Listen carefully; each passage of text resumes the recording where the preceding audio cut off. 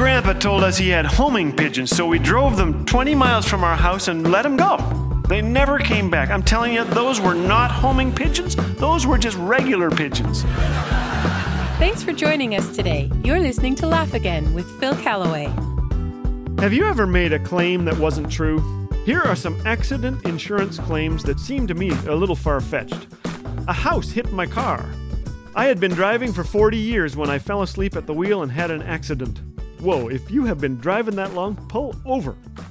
The car in front hit the pedestrian, but he got up, so I hit him again. I pulled away from the side of the road, glanced at my mother-in-law, and headed over the embankment. I hope you don't have that mother-in-law. In an attempt to kill a fly, I drove into a telephone pole. I was on my way to the doctor with rear-end trouble when my universal joint gave way, causing me to have an accident.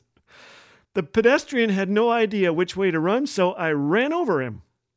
Coming home, I drove into the wrong house and collided with a tree I don't have. Wow.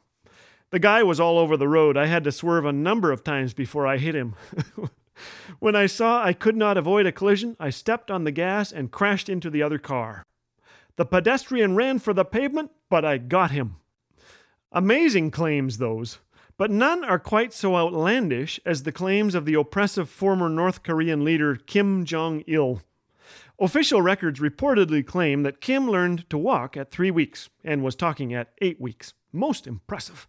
He also wrote 1,500 books in 3 years and 6 full operas, which are, quote, better than any in the history of music.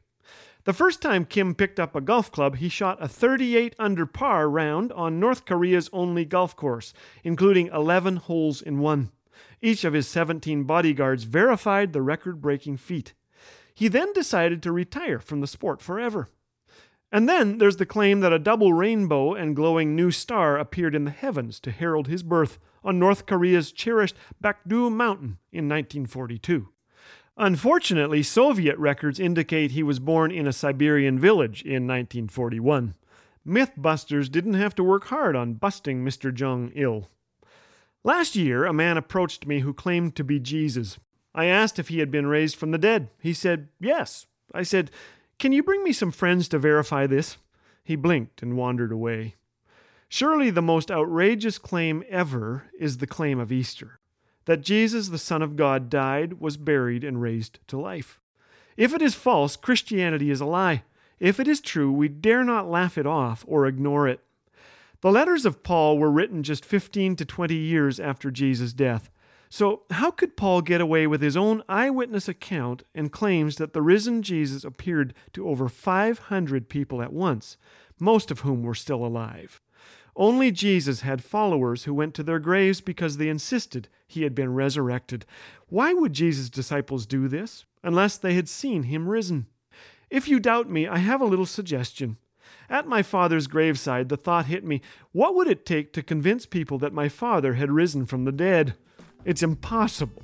So if you doubt, try faking a resurrection in your town and let me know how it goes. My wife and I marveled as we stood at the empty tomb in Jerusalem. It says, "He is not here, he is risen." I am sometimes criticized for laughing, but the truth of the resurrection makes it impossible for me to stop for very long. We're forgiven. The truly important issues were dealt with by Jesus on that cross.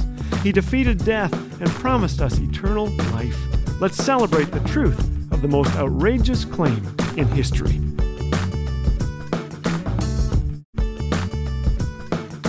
These days, there's no shortage of bad news. But here at Laugh Again, our hope is to share the good news. We want to see others laugh, think, and be encouraged in tough times with the promises of the Bible.